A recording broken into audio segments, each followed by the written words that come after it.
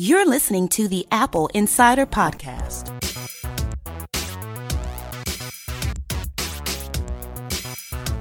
Welcome. This is the Apple Insider Podcast. We are your sole source, your best source, the only source that matters, really, I suppose, for Apple news and other stuff. I'm Victor, and joining me is the source of all knowledge, William Gallagher. Oh, yes. I know absolutely everything, including this. We are William sole Wisdom Gallagher. source. That's you.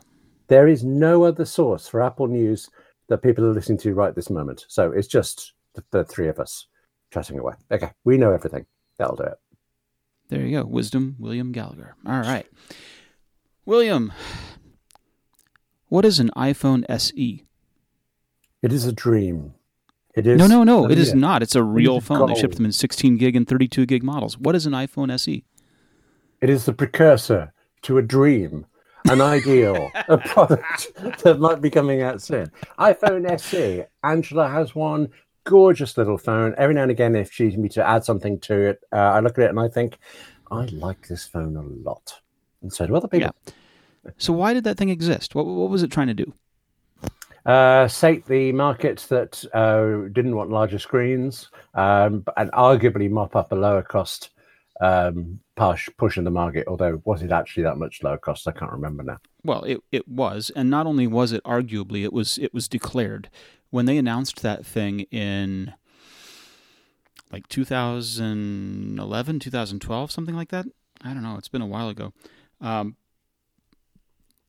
Or even, no, it's later than that. But the idea was that this thing existed to serve the low-cost market, and that if anyone was going to cannibalize themselves, Apple was best at cannibalizing themselves. They should go ahead and sell this. Mm-hmm. And it sold at very affordable prices. You know, it was a $199 device. Wow, kind of I didn't thing. realize that. Oh, okay. Well, that was not its retail price, but that was the subsidized cost kind of thing. You could walk into anywhere and pick one up for that. And they subsidized them and blew them out at $100. So you could sign up for service, pay $100, have an SE, and carry on with life kind of thing. And you'd pay a little bit each month for the phone, but it was a great deal. And that was the phone you could do that with, as opposed to, you know, picking up the regular iPhones that cost significantly more. Do you remember the old days when everything was under contract and nobody had to lay out $1,000 at a time?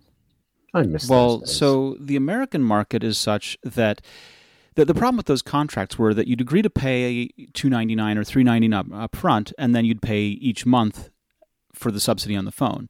Mm-hmm. But when you'd paid off the value of the phone, those contracts had you keep paying the same subsidy amount for as long as you had that phone. Whoops. What a terrible oversight and mistake. Yeah, it was the same here, but you could object and have it dropped, and I did. Yeah, okay. Right. So what we've changed to is a model where you pay per month, and when the phone is done, when you've paid off the amount, then your bill drops by that amount. But you don't have to pay up front necessarily. So, you know, or pay up a lot up front, right? I got this beautiful iPhone 11, and I paid an upgrade fee, and I paid the taxes on the thing, which amounted to about $60 or $70, and that was really all I had to do. And now I'm paying the $37 a month for it. Is that through your carrier, or is that the Apple, the iPhone? And the pricing would be similar through the Apple Upgrade Program, although the Upgrade Program includes things like Apple Care Plus. No. But it's works out to be about the same. There's no great program that says it's better through the carrier or not. I now finally own my iPhone XS Max, and who wants them? No, it's ancient technology now. Well, it is, but the iPhone SE is even more ancient. Now, I brought up the SE for a reason. And the reason that I brought it up is that for a long time now, we've heard rumor of there being a new iPhone SE. And the point of that was that some people, like you said, love the small device. Other people really, really like the affordability of the thing, because it's honestly quite a lot to agree to pay out for a big iPhone, $1,000 iPhone all the time. You know, my next door neighbor came over with a 6S that was having trouble, and I ended up fixing it for him. And he said, I love iPhone. I don't want an Android phone, but I also don't have more than $1,000 to pay for a phone. And I said, Joe, his name is Joe, I said, you don't have to worry about that any longer. First of all, the iPhone 11 is $799. And for $699, and for $699 or $700, you get 64 gig of storage as opposed to the measly 16 gig that your 6S did. So no matter what, for $700, you're already in way better shape. Okay. But even $700 is a decent amount of money. It's not $1,000, thankfully, but it's decent. And so the idea of an SE2 is that you could have an affordable phone that are suitable for people like him on a fixed income, and that you could make it more widespread, right? That you could also address developing markets. Yes, this all makes sense. I mean, there are arguments against doing this. I'm trying to remember what price range Apple currently does, because they keep on the 8, don't they? How much have they lowered the 8? They do. Okay, so it felt like they were hitting most of the price points you could think of with the current new range. But then there are these persistent rumors that there will be another one, and you think they're true. I think there's a lot of reason for them. And also, Apple, when they make a transition to a new technology, they kind of want to transition away from the old technology as quickly as possible. And developing markets and people on fixed incomes don't really want to buy an old brand new phone, right? They don't want the iPhone 8. They would rather have a shiny new thing, because there's also a longevity to this. If you buy the thing that's closer to new, it lasts for longer. Well, that's a good point. Yes, true. And so there's plenty of reason to support an iPhone SE2 that would have, I would think, Face ID. I think that what we've learned is that Apple believes smaller devices probably don't have as big an addressable market as they had in the past. That while there are some holdouts that love them, the vast majority of people like larger phones. Yes, I mean, for financial reasons, I'm looking at the iPhone 11 Pro rather than the Pro Max. But I hesitate because I like the screen size on the Max. I don't like the physical heft of the Max thing. So I don't know which way to jump yet. Well, the beauty of the current iPhone 11 lineup is that there's less disparity between them than there was in years past. There's a different screen, there's different battery lives, and there's the camera difference. But the processing is the same. And that's fantastic, because that means that the people that buy the affordable phone, as I did, aren't buying a significantly lesser phone. So I didn't realize you went for the 11, rather than the 11 red. Pro. Right. Oh, well, there you red. Go. Wow. Okay. Right. I'm still on my iPhone XS Max. Yeah. It's all right. So the iPhone SE2, which we keep trying to get around to here, yes, is also going to have, we believe, the A13 processor, the same one that's in the iPhone 11. Will have 3 gig of RAM, the same amount of RAM that's rumored to be in the iPhone 11. And that the form factor would be similar to an iPhone 8-ish. Yeah, you see. Now, I get the whole lower cost thing, of course. That makes sense. It's the smaller size that I want. And I know because we've even done this on Apple Insider, we've laid out the sizes of everything so you can really compare them. And there isn't that much of a difference between the old SE and the 6 and the 8 and all this. But it's enough, I think. I really feel it every time I pick up Angela's SE. It's a really nice size. Well, a 4-inch phone compared to a 5-inch phone compared to a 6-inch phone, there's a difference. Yeah, but you and get some of that bezels. Screen size. Exactly. Yeah. So the rumor that we have here is from Ming-Chi Kuo, and it says that the iPhone SE2 will be focused on the affordability aspect. That it will have that A13 and 3 gig of RAM, and it's set to appeal to the 100 million people that are still using an iPhone 6 or 6S.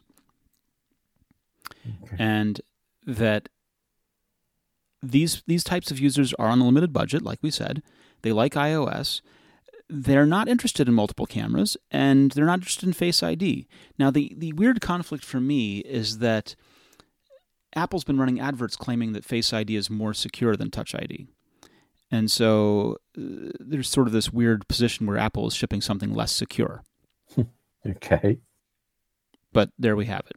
So we've started seeing, this is not the first rumor we've seen.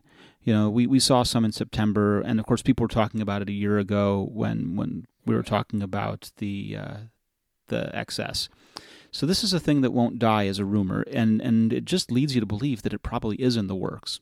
Especially if we take into account that it takes about 2 years to make an iPhone, then it seems like this is about the right time for this kind of thing to happen. When did Apple manage to go a year ahead of itself then on a 2-year manufacturing cycle? Was there a year where they just said, yeah, nothing to show you this time? And secretly, they were readying the next year's one already. I think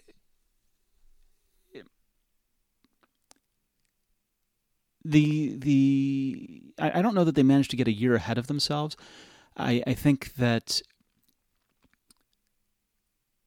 they've had teams working in parallel. They've had things going on in the background that always were working at the same time. So while they were working on the first one, they also knew what they wanted the next model to do. And so it's just been this sort of staged 2-year cycle. Oh, okay. Well, Apple efficient. I see your point there. Okay. Yeah. Now, I need to go ahead and tell you about something that's happening. I don't know if you're prepared for it. Emotionally or physically? I'm worrying. All of the above. All of the above. So, okay. Brace for impact. Brace for impact. We talk a lot about how you do your work, right? We talk about the software you use for things. And I got to ask, would you rather be busy or be productive? Oh, okay. I'd think about that for a second. Productive, please. Right. And so that's one of the reasons you use iOS, for example. Yes, very much so. Yeah. And one of the reasons that you use Mac is because you find that you're more productive on those devices, right? But it's not those devices themselves. It's the applications, isn't it? Yes. Okay. Yes, I'd say 99% of the way there. Yes. All right. So I just want to remind our listeners that you can save your time and upgrade the way you work with the right software, and Capterra helps you find it fast. You can explore software and narrow down your favorite options in minutes with software guides, comparison tools, and over 1 million user reviews. Start making your work take less work and find the right software for you at Capterra.com/Apple Insider. So we've talked a little bit about Capterra in the past, right? They are the leading free online resource to help you find the best software solution for your business. Yeah, like I just said, go on. Well, you're saying 1 million reviews, but they're reviews by, for want of a better phrase, real people. So people in business who are using these, not to try them out, but actually in anger and as part of their business. I think that's the massive difference for them, I think. It is. And with over 1 million reviews of products from, like you said, real software users, you can discover everything you need to make an informed decision. And they have it across 700 specific categories of software, everything from project management to email marketing to yoga studio management software. No matter what kind of software your business needs, Capterra makes it easy to discover the right solution. It's really something. So, visit Capterra.com/Apple Insider for free today to find the tools to make an informed software decision for your business. Capterra.com/Apple Insider. Capterra, that's CAPTERRA.com/Apple Insider. Capterra, software selection simplified. You're saying that about a yoga studio reminds me of the old Mac versus PC ads. Do you remember one with PC having a calm yogic meditation thing and the yoga instructor pointing out that Vista had just destroyed her business? You had to be there, really, but it was John Hodgman. He played the PC. Yes. Yeah, fantastic. It's really something. Speaking of Vista, Microsoft had an event, didn't they? They did. Do you like that transition? That was kind of fun. Okay, hey, it worked. I threw you the ball, you threw it back. This is how it works. So what did they release here? What are they talking about doing? I'm actually not as up on this as I think you are, but I'm conscious that they launched some things for now. Like, is it the Surface Pro? Do they say X or 10? I don't know how they I pronounce. don't even know. Isn't that weird? We should know about this for now, and prompt ahead to some stuff for next year, like phones and foldable tablets and things like this. Yeah. And actually, and earbuds as well. I think that's it. Yep. Yeah. So they brought us a bunch of things, right? They said they've got a Surface Laptop 3 in a 13 and 15 inch, and they're trying to make that be a very thin laptop with a really good keyboard, and they emphasized that fact. Okay. Who could they be throwing shade at there, I wonder? Yeah. Okay. All right.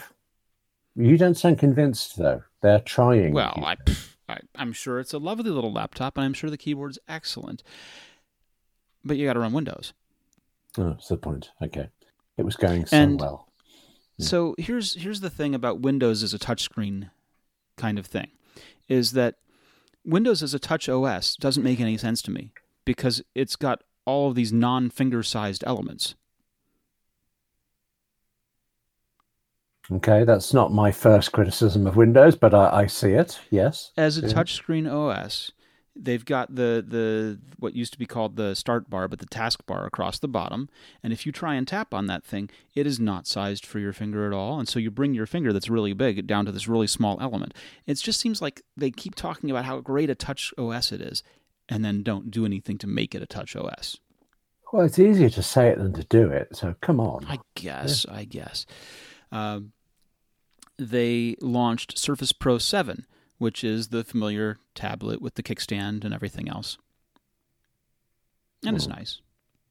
And Surface Pro X, or 10, is an ARM-based Windows 2-in-1. It's going to be really interesting to see if they can make ARM actually happen this time, because they tried once before, you remember? Oh, gosh, ages ago. It was Surface RT. Oh, RT, Windows RT, Surface RT. And that thing failed because none of the software applications that weren't written by Microsoft would run on it. That basically you had to be doing what's called UWP and compiling for Surface and for Windows RT and for a phone and all of that stuff to make your stuff work. And so there were tons of applications that people wanted that could not run on it. What's UWP? Forget the exact part of it, but it's basically unified Windows platform stuff, where the old days, the point of that was they had, remember Windows Phone? Grief, yes, I do. Yes. Okay. So you could write an application and compile it for Windows, the laptop, Surface RT, and for Windows Phone, and make it basically write once, run all three of these places. Okay. Apple is pursuing a different path that's kind of the same idea, but not exactly, where Apple's going down this Catalyst and then Swift UI path. Oh, okay. Yes, I see the parallels there. Yes. Yeah. And so we just don't know. Can they actually pull it off this time? I kind of want them to be able to, because currently we're trapped in this cycle where laptops have to be Intel or AMD for that matter. And the idea of ARM has a lot of power savings, and we've seen it. We've seen iPhones that can outperform MacBook Pros for single-threaded performance. So there's a lot of value in being able to have ARM work properly. Apple would have an easier time making that leap than Windows would, but I want to see them pull it off just because, gosh, it feels like such an underdog daring move. Microsoft, the underdog daring move. I know, but going with an ARM processor is certainly out of the ordinary. Wouldn't you agree? Yes, and good on them. Yeah. Yes. So the interesting thing they announced was the Surface Buds. What do you think Surface Buds are, bud? Oh, is that what they're calling the AirPod knockoff? Sorry, the AirPod. Yes, that's one of those. Yes. Well done. Okay. Yes. Yeah. Oh, but aren't these something that you kind of screw them into your ears? That doesn't sound. They're normal in terms of the ear canal shape with a little rubber cap on them, but the outside surface is a touch surface, a trackpad. Okay. And in order to be a trackpad, they're large. Oh, okay. All right. So they have I'm an outside suddenly large touch surface, and people tap on them to answer calls or tap on them to initiate Spotify and control track and volume and stuff like that. they can't I think just that's not speak the way I could ask herself, Siri, to answer calls and things. They can't do that. Not sure about that. Okay. I mean, 'Cause that's really Microsoft good. has kind of minimized Cortana and what Cortana could do. Oh, that's true. Yes, I don't actually even hear that word mentioned a lot these days. I'd forgotten about Cortana. It's still in Windows 10, but it's less about controlling home automation and answering questions the way Siri is, and more about just interacting with your computer. Okay. Well, as long as it's happy. Right. Yeah. Mhm. And so an interesting use for these Surface Buds is that they can translate over 60 languages. And Excuse they're me? also, yes, they're How? set to be able to, well, what do you mean, how? Do they have some sort of onboard dictionary system? Are they linked to, I don't know, Google's Translate servers somewhere? They are not linked to Google's Translate service. They're Just using Bing their own. Translate And service. the demo that they showed was that they were having someone present a PowerPoint deck, and as they were speaking in this other language, it was live subtitling the translation. Okay, and presumably it was a demo. It worked brilliantly. Yes. Well, it was a video, so we really don't even know. It could not even. But that's what they're suggesting, is that it's possible to use these as translation, live translation, and I'd like that idea a lot. Now, the other thing that they said that's interesting and intriguing is that it's integrated with Office 365. And so they said that you could control a PowerPoint deck with it by voice, or that you could dictate into Word. A word in your ear. Okay, I like it. And there's something interesting. You know, we've tried dictation for years, right? 1996, we had IBM Via Voice incorporated into OS2 as an operating system. And then when we launched OS 10 in 2001, one of the people that Jobs had up on stage at the time was IBM's Via Voice, and how Via Voice was working in OS 10. So we've pursued pen computing with things like the Apple Newton and the Ink that was in OS 10 early days, and voice computing with Via Voice and Dragon Naturally Speaking and Siri and all of these things all the way along. So there's something very, very desirable about being able to dictate and control your Office documents. And of course, if that works out more naturally than doing it with Dragon did, then that's only a good thing, isn't it? I guess. Have you tried the new voice control in iPad OS yet? I don't have an iPad that runs iPad OS. All right, I have one of the original 12.9-inch ones that just hangs on, and I haven't used that feature yet, but I keep hearing it's good. I find as much as I use Siri, I mean excessively at the moment for everything. When I'm walking around, when I'm working and actually to get something done, I am infinitely faster typing it. Even just the waiting for the dictation to start or whatever slows me down. So I just don't explore them. But I obviously know others who do and love it. And since Dragon is now late and lamented on the Mac, yeah, anything new is good. I mean, first of all, there's an accessibility thing to it, right? Where our arthritic hands can't type forever, can they? Yeah, mechanically, humans are flawed. Don't say that. Okay, let's not go there. But yes, you're flawed, William, deeply. But seriously, that is so far away from my biggest flaw. I'll take that one. Yes. But at the same time, right? So we have the future of typing is an interesting one, right? We have talked about how I've thought about how people clawing at their touchscreens, right, have just begun to reach words per minute that's achievable with a traditional QWERTY keyboard. And it turns out that you are significantly faster if you use two thumbs as opposed to one finger on a touchscreen. And that swipe can be faster if you trust its accuracy, and its accuracy works. Not always. But voice can be faster than all of these things. Okay. The traditional QWERTY keyboard is kind of a joke, right? Some people think that the arrangement was come upon as a way of avoiding keys jamming on a typewriter. This is not true. Yes. You do It's know the origin of the QWERTY persuasive. keyboard, right? I believed it was that, and having used mechanical typewriters, I thoroughly believed it. What are you going to tell me? I want every one of our listeners to look at a QWERTY keyboard when they get the chance, and look at the top row. What word can you spell using only the top row? Typewriter, but really, Yep. you think it was a branding exercise? It was a sales exercise. See how quickly you can type? Just type the word typewriter. Oh, I can do that. It's all in that one. Yes, you can. You can type. I will sell you a typewriter. So why is it QWERTY? Here we are, over 100 years later. Well, come on. Spelling out the word typewriter in the top row was a little too on the nose, wasn't it? Okay, so you have a very finely tuned sense of on the nose and not. What about the French with the azerty? If I had a daughter, I might call her azerty. She wouldn't like it, but okay.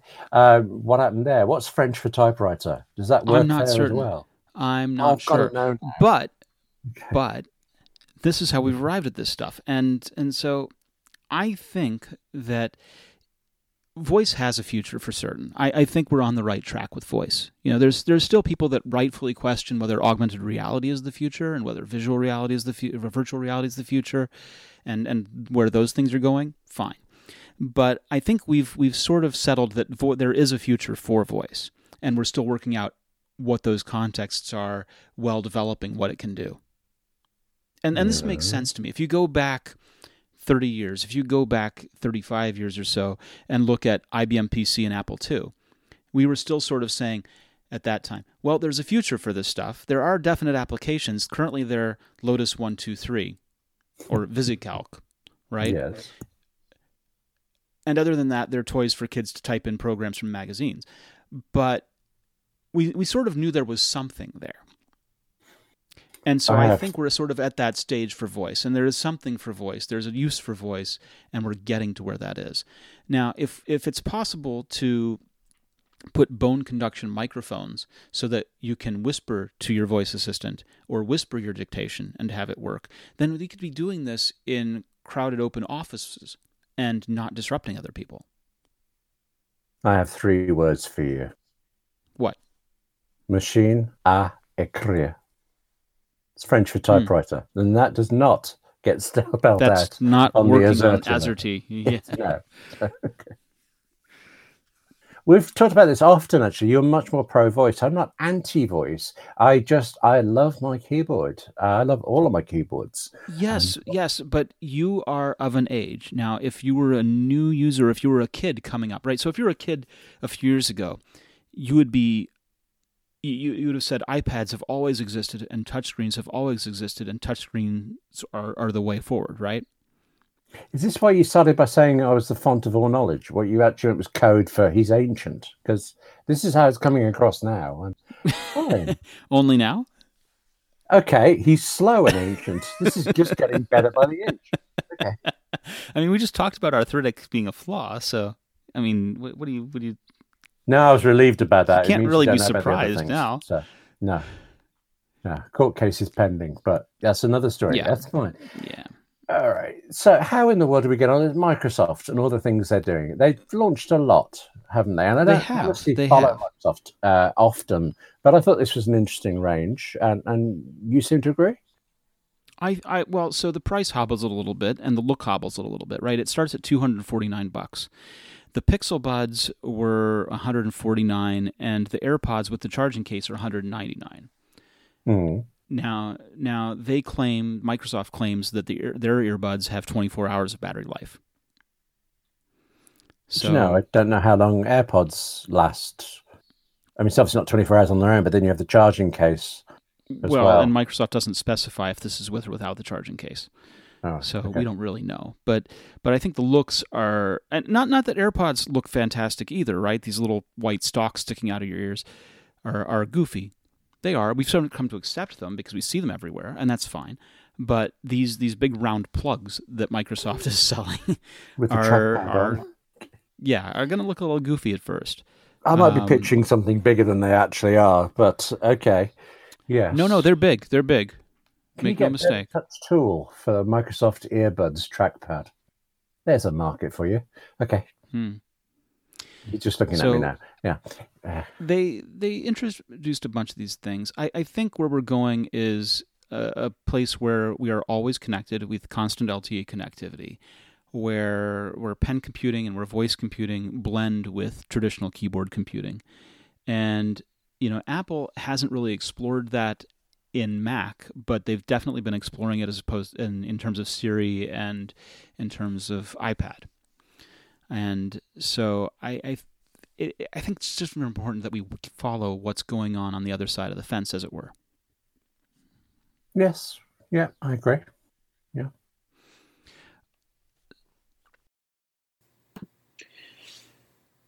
Two out of three guys will experience some form of male pattern baldness by the time they're 35. The good news is that with today's advancements in science, Keeps offers proven treatments that can combat the symptoms of hair loss. And what Keeps is trying to do is they're trying to revolutionize the way that men are treated for hair loss. There used to be a lot of annoying problems around this, right? You have to go to the doctor's office to get a prescription, and then you'd have to go to a pharmacy, and you'd have a waiting room, and basically you'd go through all of these steps just to try and take care of this one kind of embarrassing problem. Instead, you can visit a doctor online and get medication delivered to your home. There's no more waiting rooms and no more pharmacy checkout lines, and you get doctor attention and discreet drug delivery, all from the comfort and privacy of your own home. Find out why Keeps has more 5-star reviews than any of its competitors, and why nearly 100,000 men trust Keeps for their hair loss prevention medication. Keeps treatments start at just $10 a month, plus for a limited time you can get your first month free. If you're ready to take action and prevent hair loss, go to keeps.com/Apple Insider to receive your first month of treatment for free. That's KEEPS.com/Apple Insider. That's right, go to keeps.com/Apple Insider and start taking action to prevent hair loss. Apple has removed an app from the App Store. Okay, isn't Apple always removing apps from the App Store? It is, but this is a little interesting. So you're aware that there are protests going on in Hong Kong? Yes. Okay. And you know what that's over even? Yes. What is it? Complicated. Ackerman, you're going to tell me about Apple's app. You fill me in. What's the sits? Apple's app is what they're protesting about when I thought it was this other thing? No. Not quite. So in Hong Kong, there are protests, and there are 5 demands of the protesters. One is full withdrawal of an extradition bill. The proposed bill would have required or allowed courts to ask for the accused or alleged criminals to be handed over to the Chinese legal system. So if you committed a crime in Hong Kong, instead of being tried in Hong Kong, which has a more liberal system, you would be tried in China, which is, well, not. Yeah, not so much. That bill, that demand has been granted, right? That the government has declared that extradition bill dead. The second demand was a commission of inquiry into alleged police brutality. So as they've been protesting the bill, the Hong Kong police have been extremely aggressive, punching people, knocking them down, spraying them with blue dye so they can be arrested at any time later, tear gas, and even firing live bullets into the crowd and shooting a school child the other day.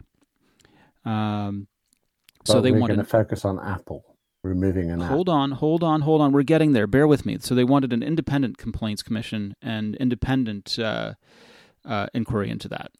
They wanted a retraction of the classification as protesters as rioters, because they are protesting this extradition bill. Rioting is a crime that can be punished by up to 10 years in prison, so it's not really in line with what they're thinking they're doing. Amnesty for arrested protesters, fine. And universal suffrage, because currently only half the seats in the Legislative Council are elected by voters directly. The other 35 seats are from basically corporations. And so they want complete universal suffrage. They want all of the seats to be elected by the people as opposed to by corporations. Fine. Those are their requests. So they had an app, and the app tracked police movements. How? Presumably user reports. Oh, okay. Crowdsourcing rather than the police uniform happening to have eye beacons on. Sorry, I don't know why my mind Right, went that right. way, but okay. Yeah, Yes. so it was an app intended to track police activity on the streets of Hong Kong. And the stated objective was to allow users to avoid areas where protesters and police conflicts could potentially take place. That sounds good. But Apple has said that the app might be used for evading the police, and the developers quoted the statement that Apple gave them when the app was removed. It says, "Your app contains content or facilitates, enables, and encourages an activity that is not legal. Specifically, the app allowed users to evade law enforcement." And of course, the developers comment saying, "Apple assume our users are lawbreakers and therefore are evading law enforcement," which is clearly not the case. okay. Trying to put aside the context here for a bit, are there perhaps laws that Apple has to follow, if not everywhere, then in particular countries that are requiring this? I'm not saying they should have taken it down or not. I'm just exploring what happened. It's unclear if there are laws requiring that's removal, but I want to bring up another example that seems interesting. Are you familiar with the app called Waze, W-A-Z-E? Yes, of course. Yeah. Okay. What does that app do? Celebrates Tim Cook Day once a year because he advertised them. Yeah, all that Among the stuff. many And things that it does, it crowdsources police activity and lets other users alert you when there is police activity in your area. I did not know that. Okay. Oh, yes. For speed cameras, for police doing radar, for traffic stops, for accidents, Waze alerts you. Okay. Not going to say aloud that I'm thinking of swapping to Waze, but okay. Whoops, I just did. Well, All right. Waze works in CarPlay, so you could be forgiven. But it's interesting that is in the App Store with the very similar functionality, and this one is removed. Is Waze still available in Hong Kong? Yes. Okay. Just trying to cover all the bases there. That seems untoward then. What's going to happen next? We don't know. I thought we knew everything. Well, you're supposed to be the font of all wisdom. How'd this happen? Well, I aged apparently, so you know. I guess. Yeah. Thanks. Okay. Troubling though, isn't it? It is. It is troubling. Amazing to think though that this is a type. I'm not saying in this particular case it's censorship, but there's a potential for censorship here in a form that would have been inconceivable only 10 years ago. The very concept of an app store being policed in any way was inconceivable. And yet now it's part of everyday life. It's fascinating. Mm-hmm. It is. William, when you buy shirts, are they off the rack or are you getting yours bespoke made? I go to my shirt guy who handcrafts them.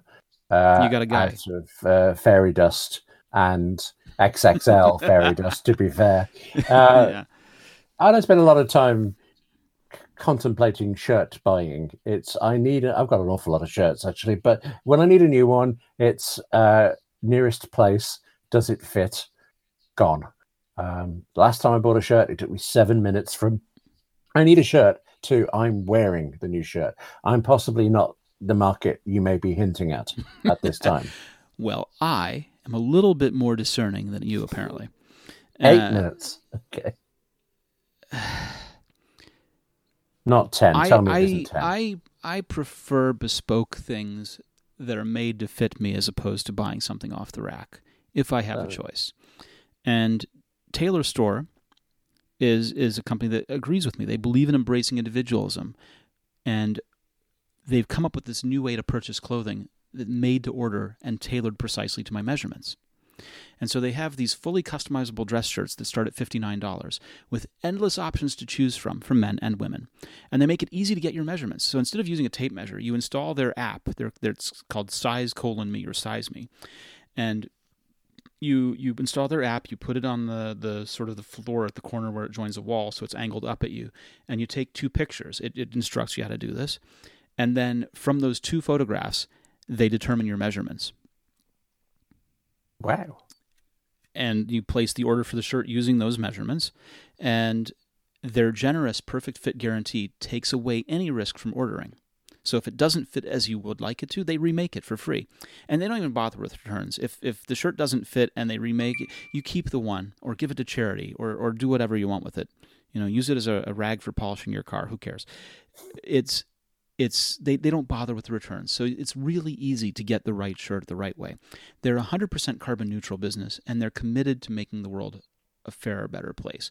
So I ordered a shirt, and I did this with the app and everything, and it was so cool. It really was. First of all, I like all the options, and second of all, I didn't have to fool with what's my collar size, what's my sleeve length, or any of this stuff. It just worked. And they sent me a notice when they were making it with a nice picture of it being on the sewing machine, and then I got the shipping notification, and it arrived. It was brilliant. Get started with your very own made-to-measure dress shirt today at tailorstore.com/appleinsider. New customers get their very first dress shirt starting at only $39. That's 50% off regular pricing, plus free shipping with the code AppleInsider. That's tailorstore.com/appleinsider, promo code AppleInsider. What was the name of the app, did you say? It's called Size Me, but there's a colon between the words size and me. Oh, okay. Right. I may possibly keep talking while I examine. You're downloading the app now, aren't you? Yes. I'm exploring. That's all. Yes. Just I've broadened your. Well, if all we do is broaden one person's horizons with this show, just one, we've done our job. Oh, it's telling me I'm so fat I need to have 2 iPhones. No, it's not. You. Sorry, I couldn't resist that. Okay, it is actually downloading now. I will examine it later in the privacy of my own time. That little ding sound was the app approving your Face ID purchase, I think. That was the one. Yes. That was it. You could hear that. Whoops. I could. Okay. Yeah. Now, sign in with Apple is an option for single ID sign-on that is being pushed by Apple. And basically, Apple's policy is that any application that uses sign on with Facebook or sign on with Google should also or has to also use sign in with Apple. Yes. And the OpenID Foundation is a foundation that is very concerned with OpenID, which is this sort of single sign-on approach, and identity and security. So the head of their foundation is Nat Sakimura. And he says, "We applaud your team's efforts in quickly addressing the critical security and compatibility gaps identified and successfully implementing them while single sign-on with Apple is still in beta. Now users will no longer be limited to where they can use the service, and they have confidence that their security and privacy. They can have confidence in their security and privacy. Furthermore, sign-in with Apple is now interoperable with widely available OpenID Connect relying party software." Sakimura concludes by asking Apple to continue working through the issues identified. So they were originally asking for changes. The document calling for those changes has been altered to reflect the changes that Apple's made, but they're still pointing out a couple of areas of improvement. They're calling for a discovery document to assist developers in implementation, and they applaud Apple's efforts to allow users to log into third-party mobile and web applications using Apple ID, using OpenID Connect. So this is good. So basically, trying to implement single sign-on is one of these difficult kinds of things to do well, because you want to protect identity, which Apple sets out to do. You want to be compatible with other technologies like the OpenID. You want to be oh my goodness, how am I going to say this? I've forgotten what I apologize. You want to be compatible with OpenID. You want to be threat resistant. You want to make sure that you protect privacy and protect against security threats. And so it's reassuring to see the foundation like this talk about how Apple's corrected problems while in beta, which is the appropriate time to do it, and is making this better. Are you going to use single sign-in with Apple everywhere it's presented? Actually, at that moment, what I was thinking was, I haven't seen it anywhere yet. I'm just thinking, because I've already signed in to lots of places that do this. Yeah, I would use that. I'm always uncomfortable using sign in with Facebook and things, and yet I do it because of the sheer convenience. How dare you? I'm sorry. I can only apologize. Okay. Yes. You don't sign in with Google then? No, I find Google a real pain. I think it's whichever one you get to first works for you, but Google, I have multiple Google accounts for different work, and I swear it will assign me into the wrong one sometimes. And then getting it out, and then you think you've signed in, and it says, no, you've got to sign in, but I'm to the same one. Please just let me out. And I give up and go away. Mm. Wow. Well, the good news is that when you start seeing it, you can feel more comfortable using it. So this is only a good thing. Yeah. That's all I've got for our show, William. Okay. Well, you've loaded me up with shirts and the promise of a happier life with an iPhone SE 2. So yeah, that's good. That's good. You've track made me... pads for your ears, yeah. Sure. If only it weren't for my now crippling mortality sense that you've given me, I'd be enjoying this. I was having a lovely time. Okay. Fantastic. Well, William, I hope you'll join us back next week, and I hope all of our listeners will come back next week for more Microsoft Insider Podcast. Where can we find you on the internet? Wondering why you just said Microsoft. That's where you can find me on the internet. Okay. Yes, please. I'd like to be back next week, but with, the regular Apple bits, really, because, I know nothing about Microsoft, and it is for once of trying. Okay. Yeah. Right. W. Gallagher on the Twitterverse and William at appleinsider.com. I'm Victor and VMarks at Twitter. And what's my email address, William? Possibly Victor at insultingwilliam.appleinsider.com. There may have been one word wrong there. I'm not sure. That's the one. Highly accurate, wise as always. We'll be back next week. Thank you, everyone, for joining us.